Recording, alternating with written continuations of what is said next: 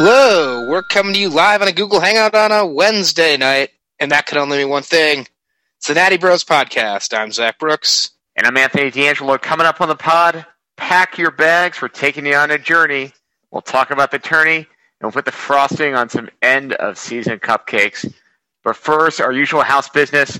If you're not already, find us on Twitter at Natty Bros. You can also find us on Facebook, the old Facebook.com /Natty Bros. And as always, on our website, nattybros.com, where you can subscribe to us on iTunes.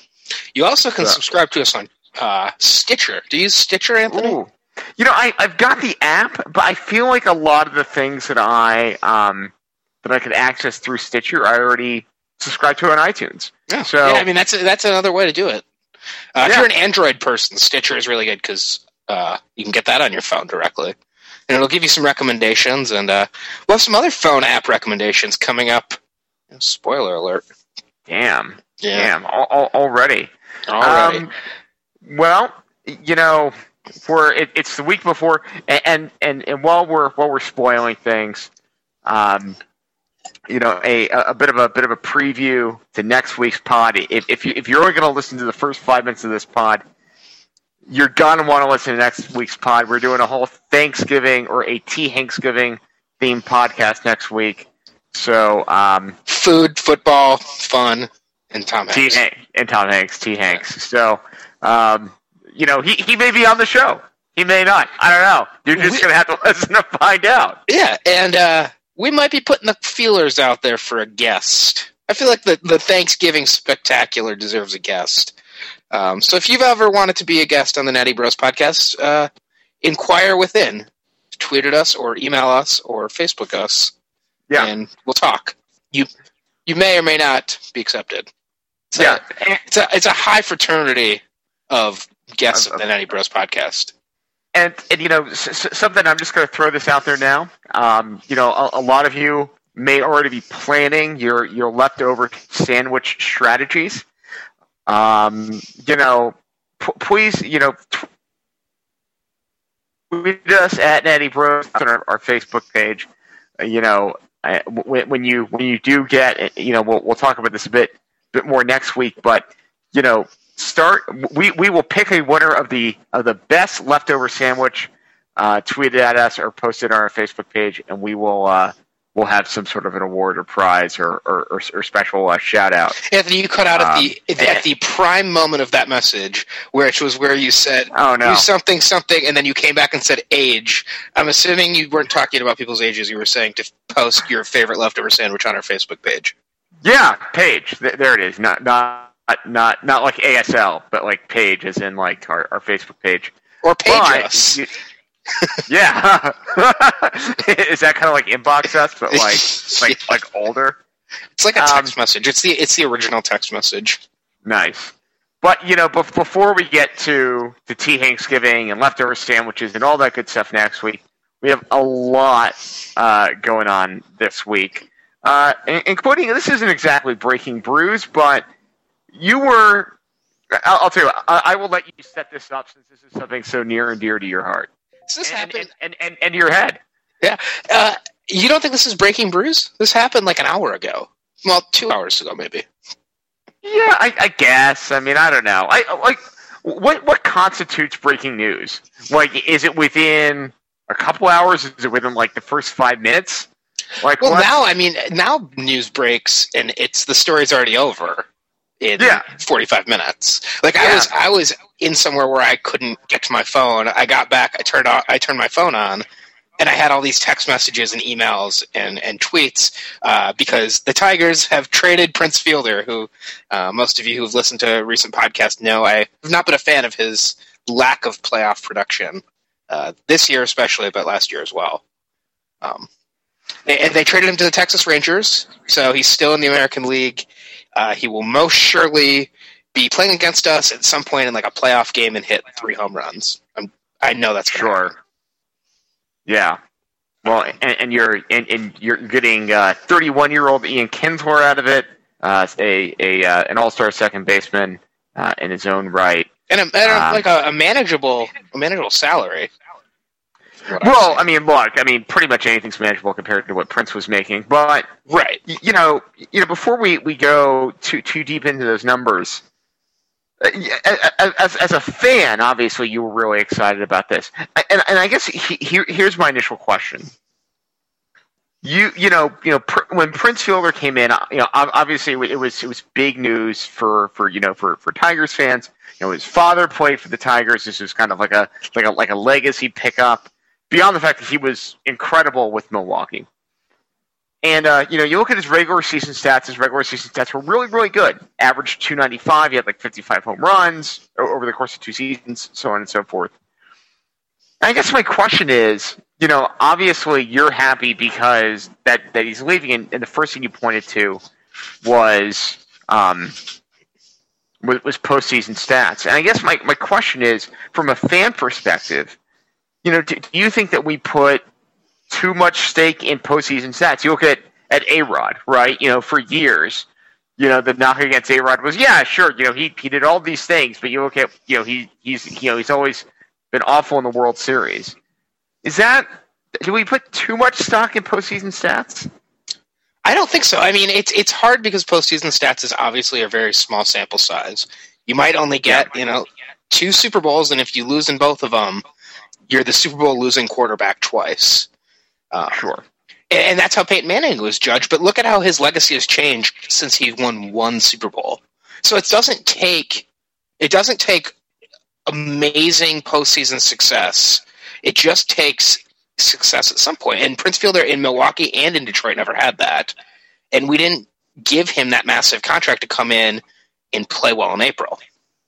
If the Tigers would have beaten the Red Sox and beaten the Cardinals and won the World Series this year, even if he would have had the same numbers he had during this playoffs, do you think that they would have traded him? I think so, because I think they realize that contract. I mean, that contract in 7 years, if the production he's having now, it's not going to get that much better. He might get some better, but in 7 years, he's not a guy who's in incredible shape, and he's this athlete who's gonna be really good at 37 years old or whatever he's gonna be at the end of this contract. I mean, his production is just going to go down, and I do think the contract was front loaded, so we paid more in the beginning, but it's still a lot of money that we have freed up now. I mean, there's not a salary cap in baseball, but it's still money we have freed up to pay for Max Scherzer to stick around and to extend Miguel Cabrera. Yeah, that's I think that's a great point. And I also firmly believe whenever you can get a serviceable infielder, you got to do it. Because, especially middle infielders, because second baseman and shortstop, they just don't come around that often. I feel like, we both know a lot of Detroit Tigers fans. Like, was he a big enough star for people to really be upset about this, or is this just going to be one of those things? It's like, okay, well, at least we don't have his contract anymore. A majority of people I've seen are pretty excited about it. The people I've seen that are not excited about it are mainly women, and they're sad because their snuggle baby is gone. And he's so cute. We're losing Prince Fielder. Is that suitable for work? Is that more of like a Natty Bros After Dark kind of? I think that's a Before Dark. I mean, Snuggle Buddy is okay, right? I guess so. Yeah, I guess so. Well, if you're a Detroit Tigers fan and you have if you have an opinion on this, feel free to tweet us at Natty Bros. It's interesting because it's such a small period of time. I mean, we only had him 2 seasons. And Miguel Cabrera did put up amazing numbers with him batting behind him. So it'll be interesting to see how that affects Miguel Cabrera. But, do you have guys that have played on your teams that have come in with really high expectations and not lived up to what you were expecting and then kind of had short-lived jaunts on your team? I mean, I feel like you see this in soccer a lot, and I think part of it is, first of all, I feel like there's just a lot more turnover in players with soccer, because guys are just bought and sold all the time. I mean, look at, I'll just use my own example with Tottenham Hotspur in England. We bought all these players, at the beginning of the season. Some of them, frankly, have not lived up to the wage in which we, the amount of money that we spent to buy them. But I feel like sports like soccer and football and basketball are slightly different because there's a team integration kind of, period that you should expect a player to kind of go through in order to get used to playing with the team. Right? Mm-hmm. With baseball, you don't have that. Like, the guy's up by himself at the plate. He's either going to hit or he's not. It doesn't matter. I mean, with the exception of, okay, well, if you're batting behind Miguel Cabrera, you're going to get you're going to see folks on base more often. But by and large, it doesn't impact it doesn't impact your kind of your day-to-day playing. So I think with baseball, there's less of a leeway with somebody coming in and not making an impact. I mean, I feel like there's definitely an integration into the clubhouse, though, because the clubhouse is so important. Fitting in with the clubhouse is so important in baseball. Yeah, but I think you could say that about any sport, though, right? I mean, you look at the Miami Dolphins right now. I mean, that's a perfect example of a locker room just in disarray, and you see how it's impacted the team. So, it's one of the ones this reminds me a lot of as a Detroit fan. It's what I keep thinking about is when the Pistons. I'm sorry, when the Pistons traded for Allen Iverson a couple years ago. I don't know if you remember that. They traded Chauncey Billups and some cap relief for Allen Iverson, and the idea was that Braun was a free agent. And I was pretty excited to see Allen. It's like, it's Allen Iverson. He's going to come in and average like 40 points. And he was kind of mediocre older guard when he played for us. And it wasn't under the same hype as Prince Fielder, but he was only there a year, and it was just kind of a period that people don't really talk about. Yeah, and I think, I think to kind of get back to kind of the whole concept of like fan expectations for players, how much of that is on, I mean, who really sets that, right? Is that something that the team sets? Is that something that like the fan base kind of organically sets? Is that the media? Is it the player to some extent? How do we kind of establish fan expectations in the first place? I think it's such a combination. You look at a player, Prince Fielder's coming in and he's getting this massive contract, second highest paid player in all of baseball. And you expect that he's going to produce for that money. And if he doesn't, then that's when you start getting mad, especially with a sport like basketball or football where you actually have a salary cap. Yeah. Yeah. And I think, and you're right, the salary cap does make a huge difference because when you're now talking about, well, if this guy was actually, earning, the X amount of money that, that we're paying him, then we could justify not paying all these other guys. So, well, again, certainly if you're listening at home, let us know. And if there are folks who you think are the opposite, who came in with high expectations and have exceeded them, tweet us and you should let us know. Yeah, if you're a Broncos fan, you'd probably be saying that about Peyton Manning right now. Yeah, and probably would be saying the opposite about Tim Tebow. Yes. Yeah. But I guess Tebow got them a playoff win. Yeah, I was going to say, like, if you're a Jets fan, you'd be saying it about Tebow. Yeah. But if you're a Jets fan, I mean, you're probably used to saying that anyway. So, if our Miami Vikings fan is listening, do you feel that way about Josh Freeman? Did you have high expectations of Josh Freeman coming in this year? I don't think anybody had high expectations for Josh Freeman coming in. I mean, he was chased out of Tampa Bay, which is not exactly a quarterback factory. Yeah. So, I don't know. I don't know if anybody knows what the hell happened to Josh Freeman. I mean, he just kind of fell apart. But pardon the quasi pun here, but I mean, they just had to throw a Hail Mary and hope that something actually happened, and it didn't. Yeah. One topic I'd love to get into, not tonight, but some other time, is do fans turn on athletes quicker now because of social media? And how does that, is it just like you can instantly, Prince Philip strikes out, you can instantly take to Facebook and Twitter and complain about it? Oh, I mean, I definitely think so. I don't think there's a doubt about it. Yeah. Well, and it's not only that, but like, if in the old days, if Prince Fielder had a bad game here or there, odds are you might not have caught it, right? Because maybe like a game was blacked out, or a game was on, they were playing away, and you couldn't catch like a local feed or something like that. But now, we can not only catch every game, but we could sit in front of our computer and watch, instantaneously everyone's reaction to every single play. Yeah. Right. So, it's a lot harder to kind of hide from bad games.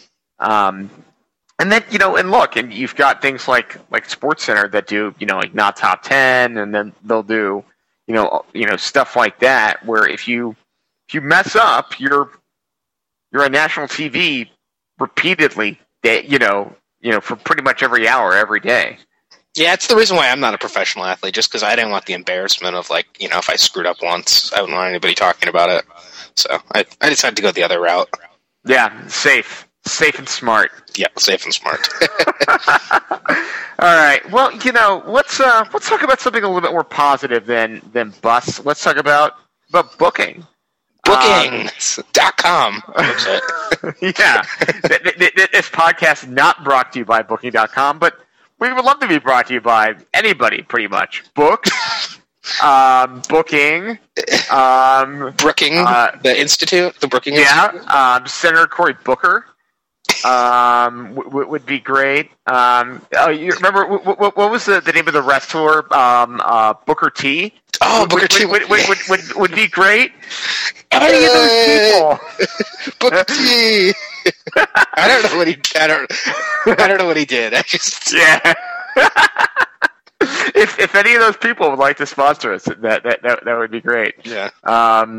So, but we've both been. First of all, we're like 36 days till Yo London. Oh man, Yo London, so soon. Cheerio, mate. Our epic London journey. But not only that, but I mean, you were just racking up the frequent flyer miles. Yeah, I'm racking them. Racks on racks. Rack City up in here. Yeah. So I wanted to add the topic of booking sports vacations. And Yo London is a sports vacation for you, especially because you're a Tottenham fan and we're going to a Tottenham game.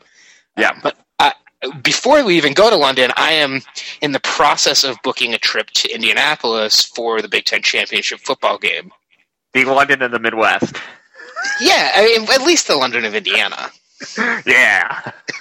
I actually really enjoy Indianapolis. I went there for the Big Ten Championship game a couple of years ago, and it was I had a great time. So I'm excited for this, and knock on wood, we'll be there. We have not clinched a spot in Indianapolis yet. We've clinched a share of the Big Ten Championship, but if we lose our last two games and Minnesota wins, then they would actually take the spot, not us. So, what is the best way karma-wise to book a trip like this? I mean, I haven't booked a flight yet, but I'm close on housing, and I'm starting. I'm telling people I'm going. Am I kind of like taking a chance here that I'm risking karma by saying, I'm going, and before we've actually clinched it? I have two words for you. And I think these are the two most important words when thinking about booking sports travel: refundable flights. I think that I think it's smart to be booking now. Certainly the price of airfare can increase exponentially sometimes, but I feel like, karma-wise, you kind of want to cover your bases. And I always feel like a good old-fashioned refundable flight is just what the doctor ordered for that. Do refundable flights work like that, though? Because I've looked at, like, travel insurance, and it says it'll cover for certain illnesses and weather. But if I was just like, I'm not going to go, I've never canceled a flight before and be like, I'm not going. Oh, I don't know. So the flight is the one that I was like, I'm not booking that till we clinch. So yeah, and hopefully we clinch this weekend. Either we win or they lose this weekend, or both. And then next weekend, say it was close. We actually play Minnesota next week, so that game would be for the trip to Indy. Yeah. I mean, I think it also helps that like you're flying to a city where you're flying out of a city that has 3 airports. Right, and you can get a lot of flights to a city that I think has a lot of flights that come into it. So, that helps you. If you're in a smaller market, so like let's say that you are in, I don't know, Charleston, South Carolina, right? Or frankly, I guess Vegas has a lot of flights that come in and out. I think you would want to kind of. You might need to be more aggressive because you just have fewer options organically. So. And I already know what flights I want to take, and I do worry those flights are going to fill up. I mean, as soon as I know I'm going, I want to book it. But yeah, and I think that makes a lot of sense. If the unimaginable happens and somehow we don't make this game, I will never be planning any sports trip early again. I think that's what it kind of. Well, again, a little knocking on wood, but I guess beyond all the potential negative, let's we like to focus on the positive here. We should. What makes a good sports trip? What makes a good sports centered vacation? Is the number one item a win?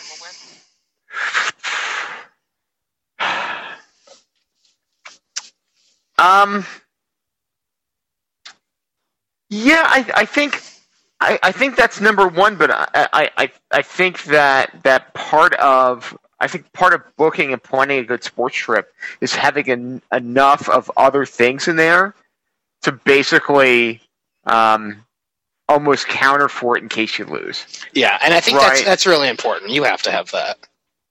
So like, what is the best sports related trip you've ever been on? I haven't been on a lot. I don't think that have been far away. I mean, last year I went to Pittsburgh. For a Tigers Pirates game, and I went for the weekend and went to the whole series. That was probably the best one I've been on, but I haven't gone on a lot of sports related trips. I really haven't either. I mean, I think I went up to Salt Lake City over the summer to see the U.S. men's national team play, and that was, I mean. It was fine, we ended up winning the game, and so I got the number one priority checked off, and Salt Lake City, I really didn't get much of a chance to explore the seedy underbelly of Salt Lake, but I enjoyed my short time there. I think a really big part of sports trips is being around other fans that you already know and friends that you can see there, but also just other fans of the same team. When I went to the Big Ten Championship 2 years ago, we met all kinds of Michigan State fans, and they were friends of friends, or they were people who maybe they posted on the same Michigan State message board that I had read or something like that. And just being around other like-minded individuals. Yeah, no, and I think that's I think that's absolutely true, and I think that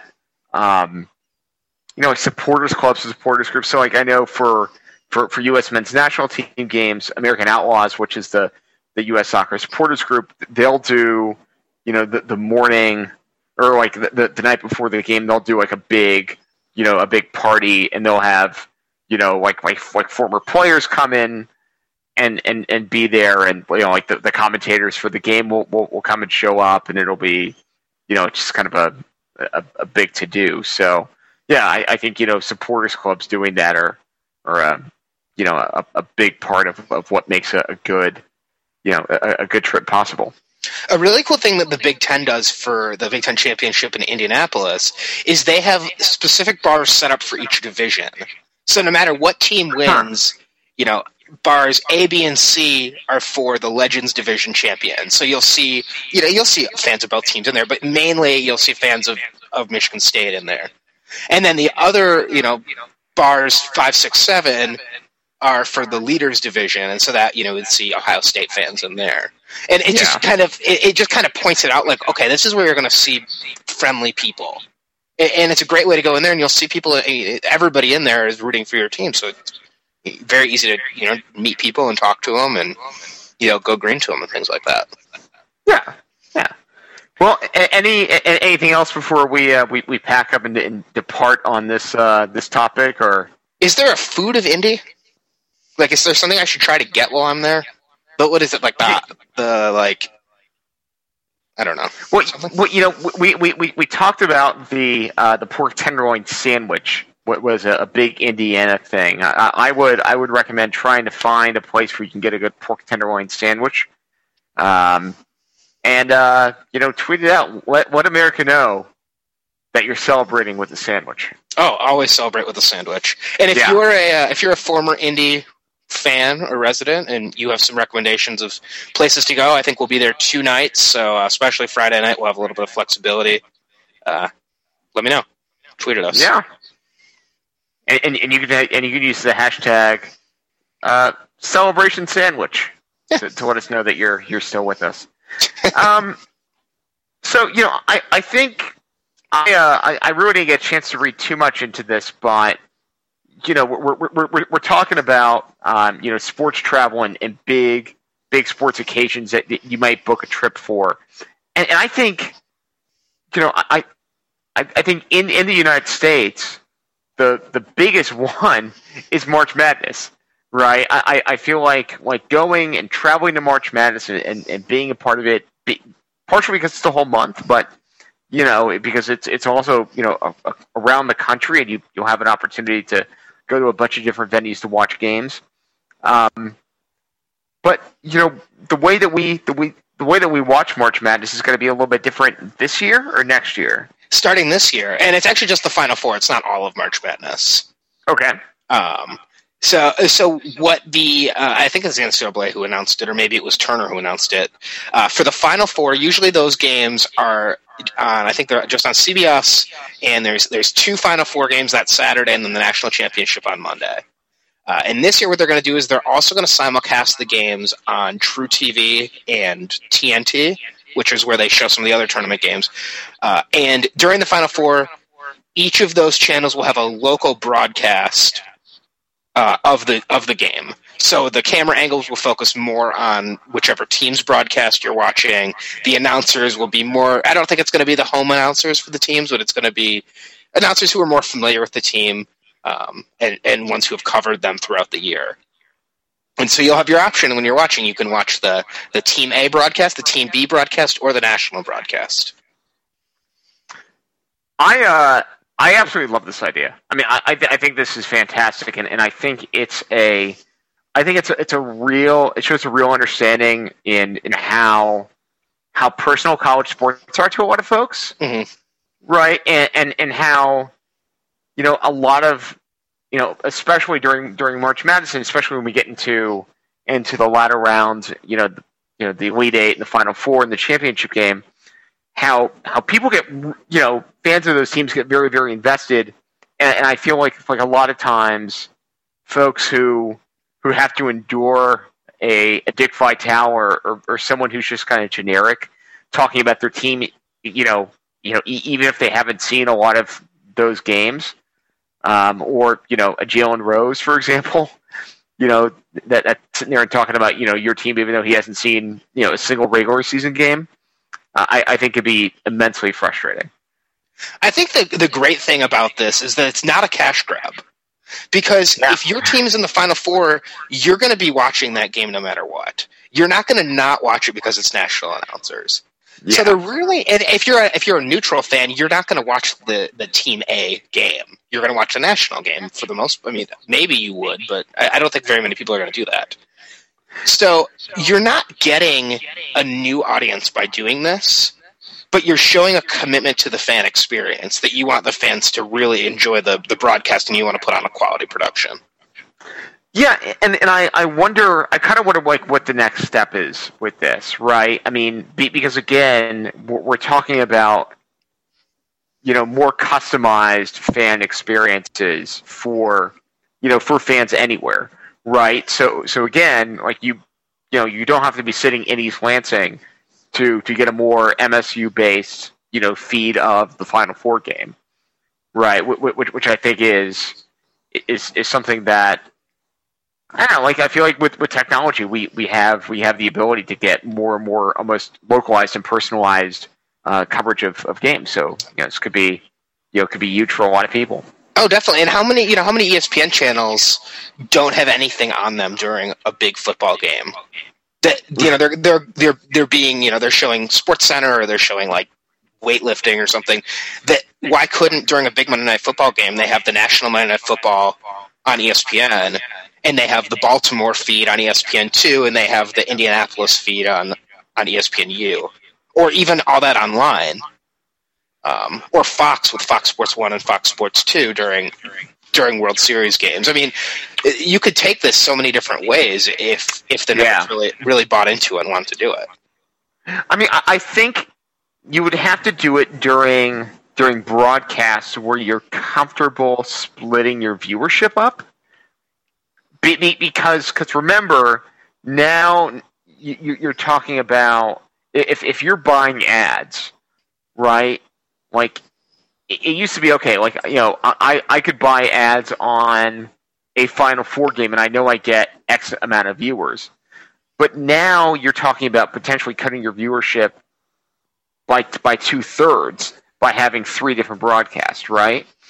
So, what does that mean for the amount of ad revenue that CBS is going to be able to get out of these games? I mean, theoretically, they could get the same. It would just be that they would be simulcasting the commercials too. So if the commercial breaks are going to be all at the same time, because it's going to be essentially the same broadcast.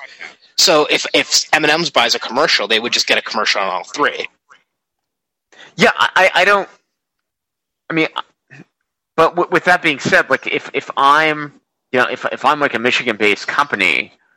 I would probably want to buy ads specifically on that A channel that is focusing on Michigan State during that game, right? Whereas, like, I wouldn't care about the channel B or C that's focused on Duke, right? Like, it's just I wouldn't want to touch that audience, but I can touch a lot of people who are either from Michigan or live in Michigan or whatever. And it's a great opportunity.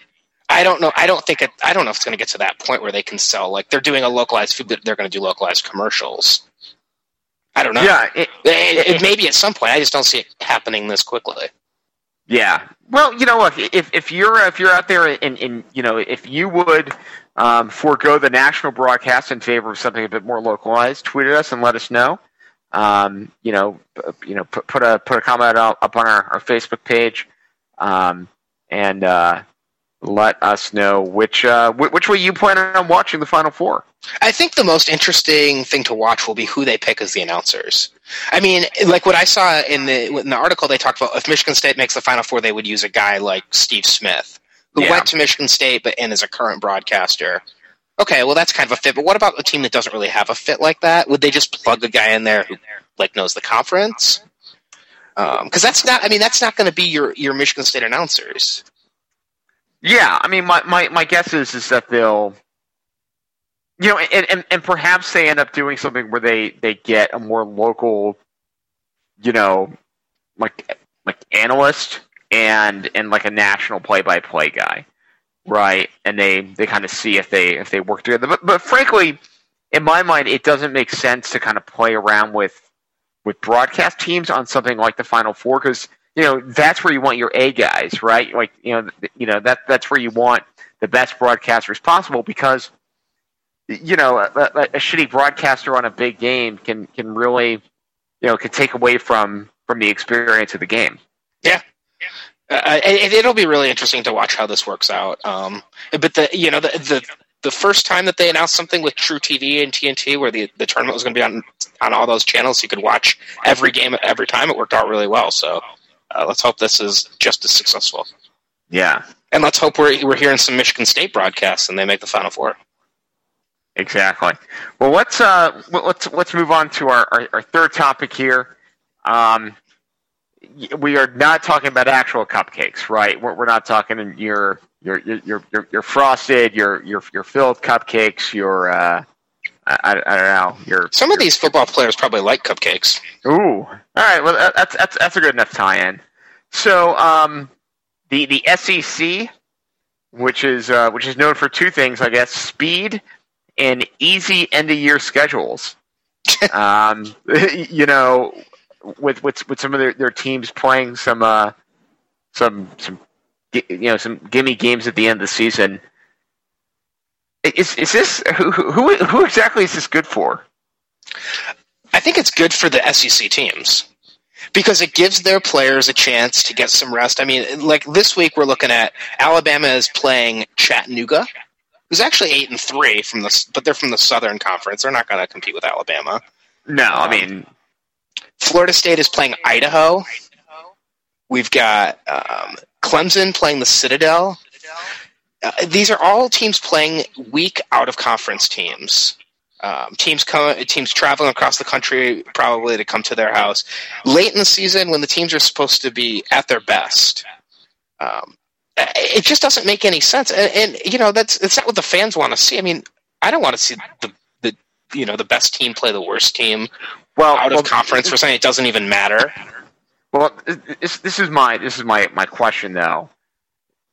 You know, for Alabama, for example, you know, this game against Chattanooga is their last home game of the season, right? Which probably means it's the senior game, which means that, you know, for them this is kind of an opportunity to, you know, play their seniors for 3 quarters and then let some of like the younger kids come in for, you know, for the fourth and, you know, kind of do whatever.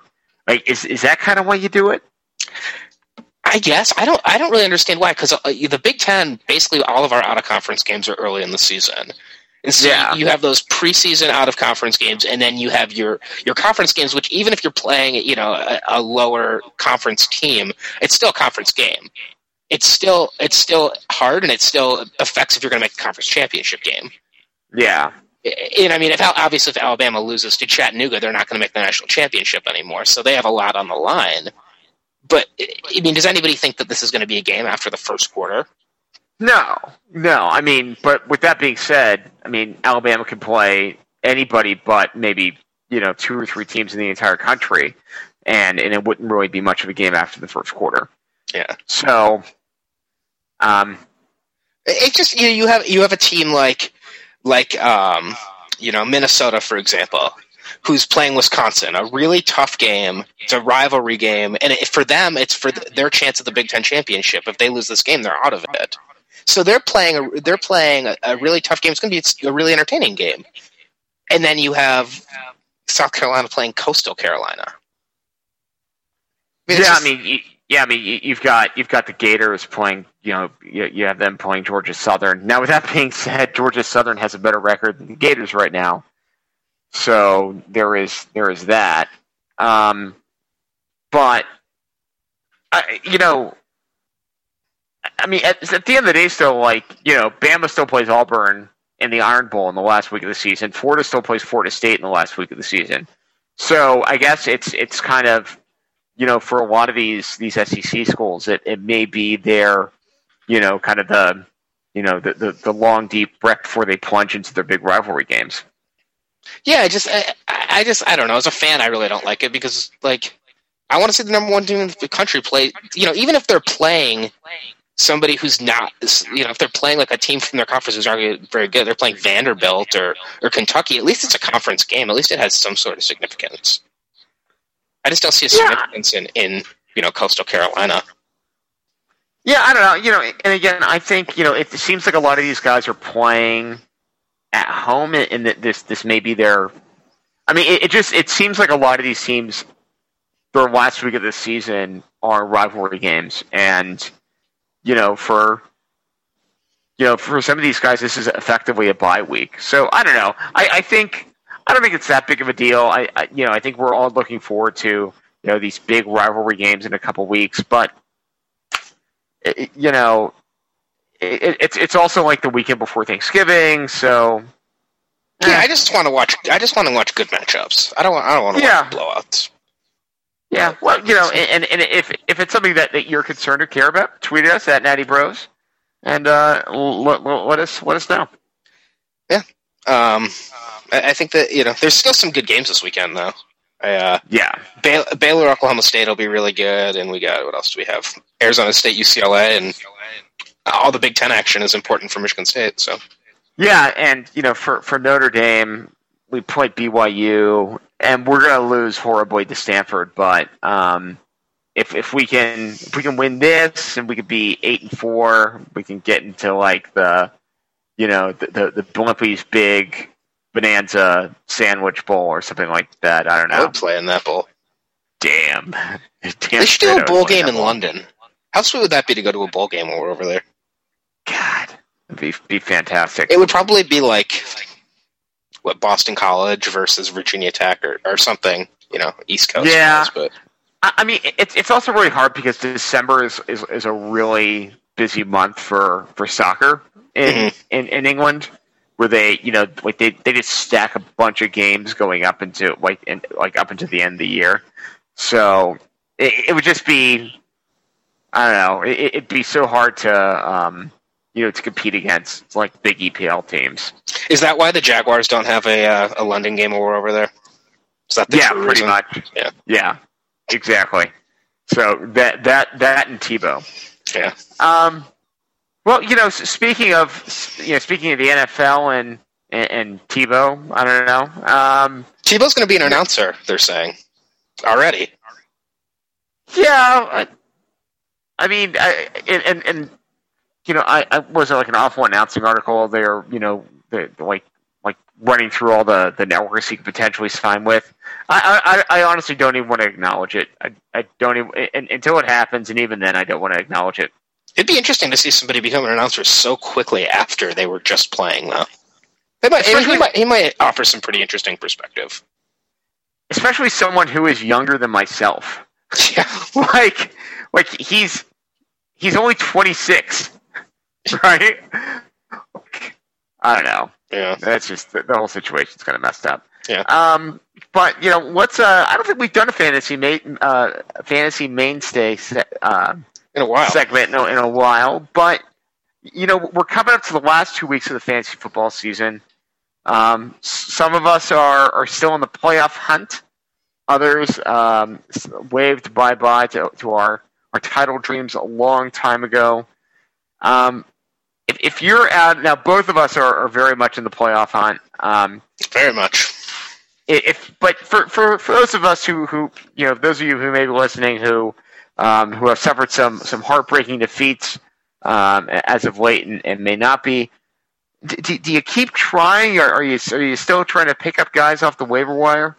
So this situation is actually one that Brendan, who, if you guys listen to the Breaking Bad podcast, you're familiar with him.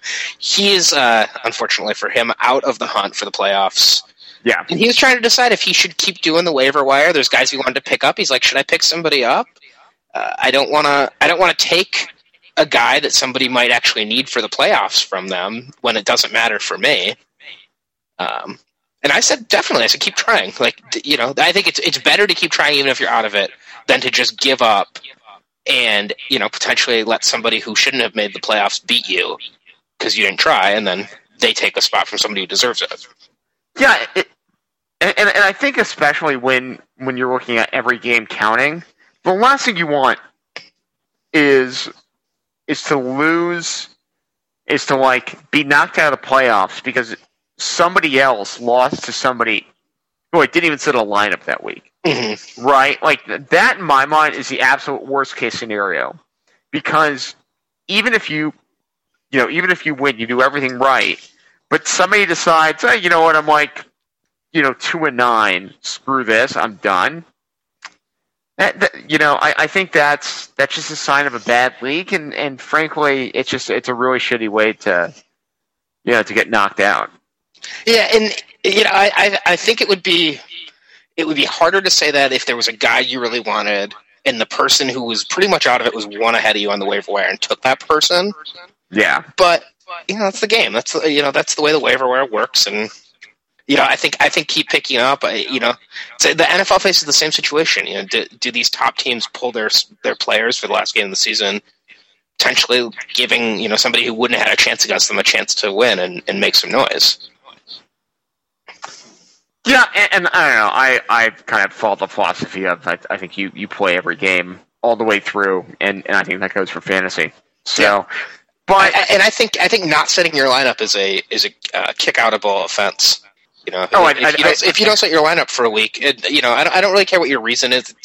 It's not that hard to check it once a week. This isn't fantasy baseball, right? Like, just do it and get it done. But our league, as dedicated as we all are to it. Nowhere even close to a league that you heard about this week. Yeah, I was out at the bar the other night, and this guy was really excited because Adam Vinatieri kicked a 50-yard field goal, and I was like, "Oh, nice! You got him on your fantasy team?" He's like, "Yeah, he's on my dynasty team."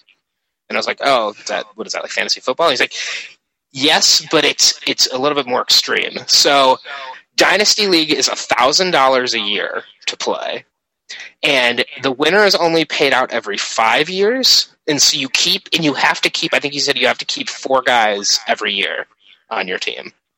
So wow. It's like an extreme version of a keeper league. And then there's a cost per transaction as well. So it's every 5 years. So you figure if there's 10 people in that league, 12 people in that league for 5 years at $1,000 a piece. Would you want to do that fantasy league? I feel like if I had the money, I wouldn't mind it, but I feel like I would much rather take that $1,000 every year and go on a trip somewhere, or invest it. Probably go on a trip. If I had that much money invested in a fantasy football league, I would have been jumping up and down every single field goal Adam Vinatieri hit because I want those points, and I think I'd have to have a house with 9 TVs to be able to watch every NFL game all the time. And I would be stunned. I feel like that would be my life way more than fantasy football is right now. Yeah, look, I think, it's funny because I think the season finale for the league is on tonight, which I haven't seen any of this season because it's on some network. I have no idea where to find it. Oh, FXX. Yeah, I don't think I get that. I don't really. I've just been watching them on demand. It's been pretty good. Yeah, I'm sure I'll catch up at some point, but. The simple fact of the matter is, the guys on that show are really into their league, but you also never really see them do their jobs. I feel like, it's like, oh man, I wish the guys in the league. Yeah, I wish I didn't have to do my job 90% of the time too. Yeah. But unfortunately, it's the only way I can afford, this wonderful apartment with my American flag. So. Yeah, the league is a great show. I enjoyed it. It's a lot of fun to watch. But I feel like when we first started our league, everybody in the league was like, "Oh, that person's the Rafi, and that person's the Taco, and we gotta have the Sacco." And it's like, well, we're not those guys. We want to have our own traditions and our own characters. We don't want to be the guys from the league. Yeah. No, I absolutely agree, and I think we've got. I think the. And this is kind of a whole other subject altogether, but I think the main thing that's very deceiving about the show, it's like, oh man, we're gonna do a lot of trash talking and talk about this, talk about our teams in the league amongst ourselves all the time. It's just not the case, and I think part of it may be that some of us are just kind of geographically spread out. Yeah, and think about next year. Yeah, we're going to have a guy in Hawaii next year for crying out loud. So, I think that's interesting. But, I don't know. If you're in a fantasy league and you're still plugging along, or if you've quit, tweet us at Netty Bros. Let us know. Yeah, I think it'll be interesting to see with our guy who's going to be in Hawaii next year. What does fantasy football look like for him? The games start at 1. That's 7 a.m. Hawaiian time? Yeah. So if a guy is an 11 a.m. scratch from a game that's on his team, he's not going to be able to change it. No. No, it's going to suck. I mean, is he even going to play fantasy? He might not even play next year. I'm sure he will. I would bet that he does. I mean, it's hard enough for me to do. I mean, and I'm 3 hours behind. Mm-hmm. I mean, you got to know by 9 a.m. and you got to, luckily you can do it on your phone. A couple years ago, yeah, really screwed. But that requires me being up at 9 a.m. on Sundays, so which isn't always the easiest thing. Yeah, that's true. Well, let's move on to mixed case here. We if you missed it. A few weeks ago, we did a fantastic fall and winter movie preview. One of those movies that I don't think we talked about was Dallas Buyers Club. Yeah, it wasn't on there. I don't know if it came out of nowhere or what, but I think it did. So did you actually get a chance to see it? Yeah, so I went to Dallas Buyers Club last night. And Dallas Buyers Club is, I think, a movie you're going to hear a lot about come awards season. It's with Matthew McConaughey, and he plays a guy who finds out he has AIDS. And he starts kind of like an alternative medicine program for other people who have AIDS, and it's about him overcoming, he's this guy in Texas, so it's his own like stereotypes about people who have AIDS and HIV, and it takes place in the 80s too, so it's a very different time than now for people with HIV and AIDS. Yeah. My friend that I went to it with, he said it is a better version of Patch Adams, and I think that's probably pretty true. Huh. Fascinating. Probably with less clowns and more AIDS, right? Yeah, less Robin Williams. But it was really good. I mean, McConaughey was pretty amazing in it. I wouldn't even have thought that was him. He didn't look like him at all, and this isn't the dude who was in Ghosts of Girlfriends Past. Yeah, and this was it was a true story, right? Or at least like somewhat based on a true story. I didn't know that. I didn't know any of the story about these buyers clubs, which I guess were a thing in the 80s. I don't know if they still are something, but I don't know. But yeah, definitely get out and see that. I think it's a good one, and it wasn't as much of a tearjerker as I was expecting, so that's good. Yeah. Well, I went and saw another true story, Thor. Again, not a tearjerker, but it's a story about a demigod who fell in love and was willing to transport back from his own planet to save the woman he loved. So a good old fashioned love story. In every sense of the word, I thought it was good. I thought it was a solid, just kind of like summer flick, or I guess not quite summer flick, but yeah, weird. This didn't come out in summer. Yeah. It kind of felt like it's Vegas, so it was still warm outside when I left the theater, but it was fine. It was a good movie, and I think that I mean he'll be good in the next Avengers movie, and yada yada yada. So, is it worth seeing in the theater, or can I wait till it's out on? I think you can wait, but I mean I would encourage you to watch it, but there's really no reason to see it in the theater. Mm-hmm. I mean, to be honest, I think it's a great like non-NFL Sunday movie. Right, where you wake up a little hungover, you get yourself a nice sandwich. Yeah, Thorwich. You find that bad boy on demand. You watch a little Thor. That's exactly what you should be waiting for. What is your on deck movie right now? Thor, what is it good for? Isn't Hunger Games coming out this weekend? Hunger Games does come out this weekend, and I've read both the book, or all three of the books. Well, I fly to go visit my parents in Florida on Friday night. Oh, you'll be on the East Coast. Yeah, exactly. So I will, and I'll be in the East Coast all week, so we'll be able to do some East Coast potting. Thanksgiving pod. Yeah. I'm probably going to see that. I might see a couple other movies, depending on what else comes out. But I mean, probably Hunger Games with the family. I'd really like to see 12 Years a Slave still. Did you ever see that one? No, I didn't, and I almost feel like I'm just going to wait for it to come out on video. From what I understand, it's a pretty, there's some strikingly disturbing images in it. And I like to see movies like that sometimes, just kind of at home, where if it's a little too raw, I can always pause it and go make a sandwich and then come back. I'm saving my comment that I wanted to say. I'm not going to say that. That's a Natty Bros After Dark comment that I was going to make. Okay, all right. Remind me to tell you after we get off the pod. Yeah. So anyway, talking about soup. Soup, according to the Washington Post, Ezra Klein is on the decline. America falling out of love with soup, but Zach, you say no. Why? First of all, I had soup the last 2 lunches. Now, partially because I'm getting over being sick, so I got a good spicy Asian soup yesterday for lunch, and I had a can of chicken noodle today for lunch. Damn. I don't think soup is on the decline. I think canned and pre-processed soup is on the decline, and I think that's because with the internet, it's easier for people to get more recipes for crockpot stuff, and I think more people are making their own soup, and it's easier to make your own soup now, and then eating that. So I think people are still eating soup.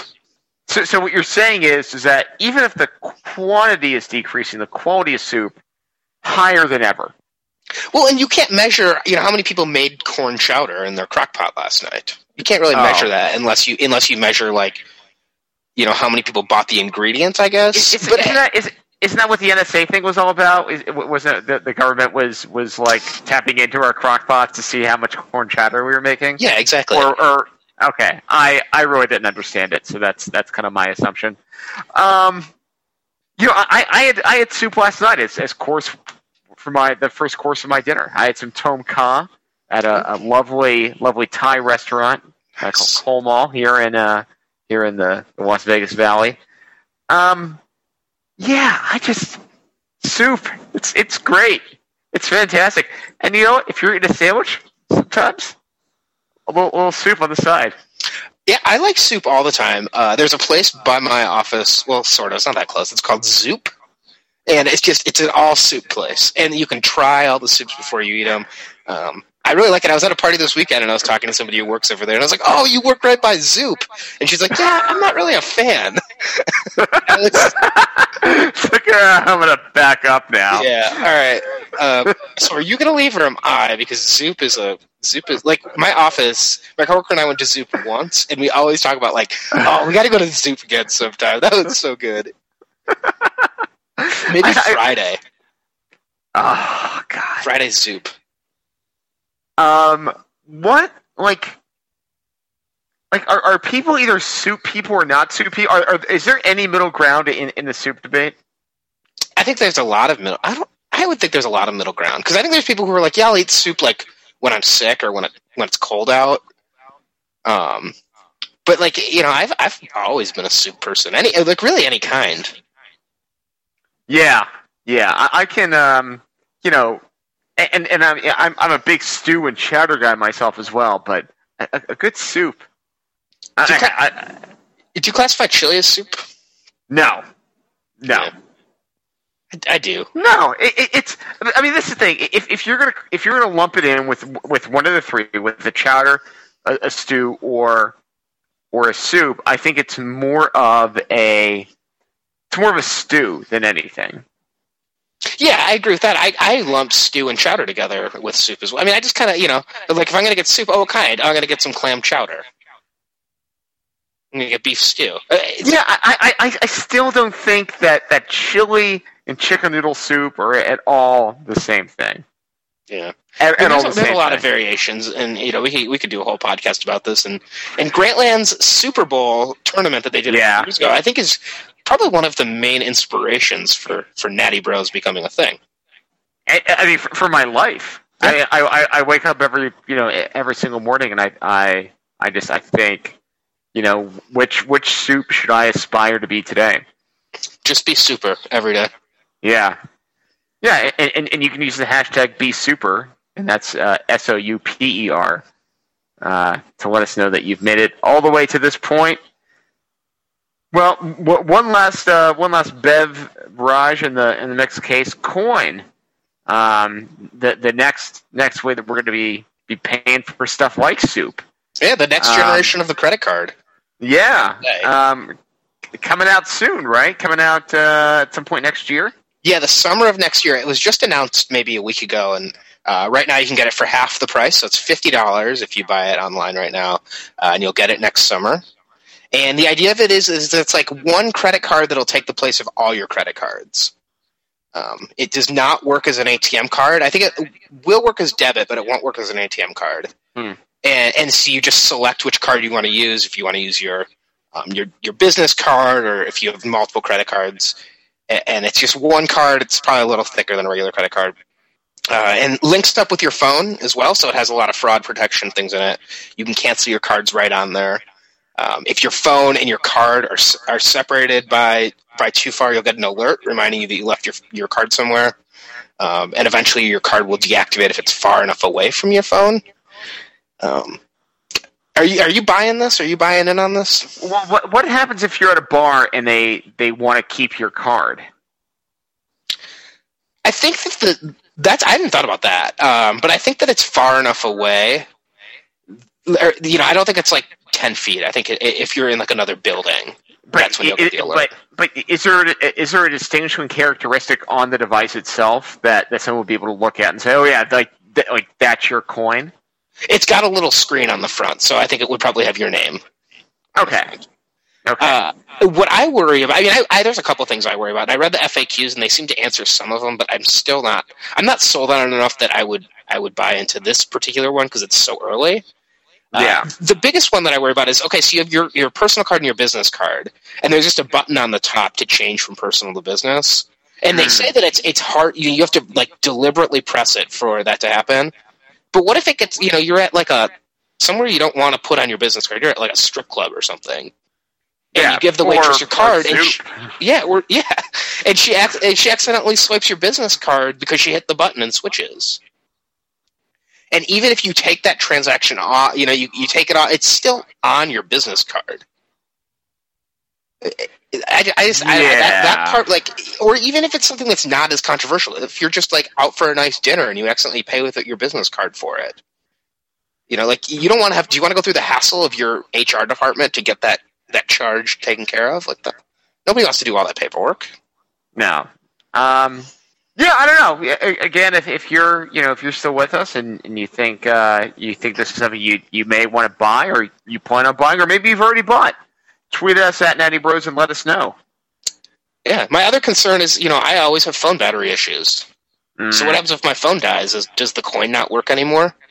I don't want to be stuck somewhere without a credit card because my phone battery died. Yeah, that I think is a huge issue, right? Because if you if you're somewhere your coin dies and you've got Anyway, the coin battery is supposed to last like 2 years, so it's not the battery for the card. But they say that it if it unlinks from your phone, then it eventually deactivates. So what if you're out? And it's 3 a.m, your phone died, and your credit card is a coin, and it won't work because it can't link up with your phone. Yeah. No. I mean, all good questions. So answer the questions, coin. Answer them now. I also think we're headed more towards like away from credit cards anyways, where everything's just going to be on your phone.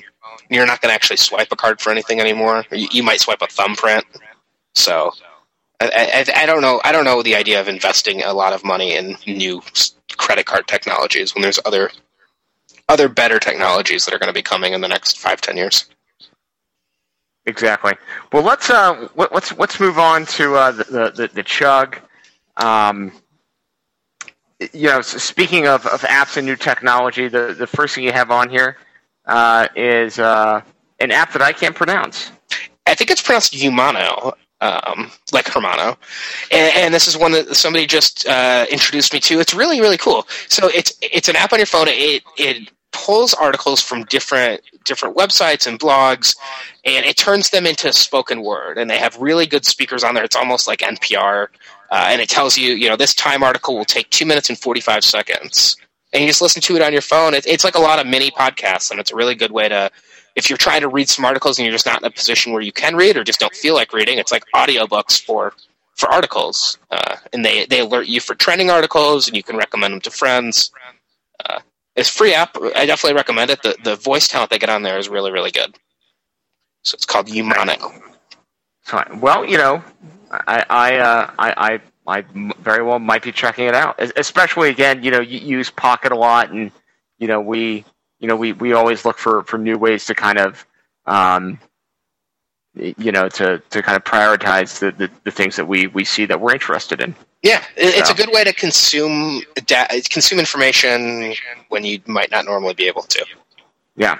But don't use it to replace the Natty Bros podcast, because we're your one-stop shop for beer, sports, and other BS. Exactly. Well, the next one, it's a Wonderful Life, but is it going to be a wonderful sequel? The year of the movie, 2015, with something that very well may spoil it, and It's a Wonderful Life sequel. You bro or foe on this? I'm foe.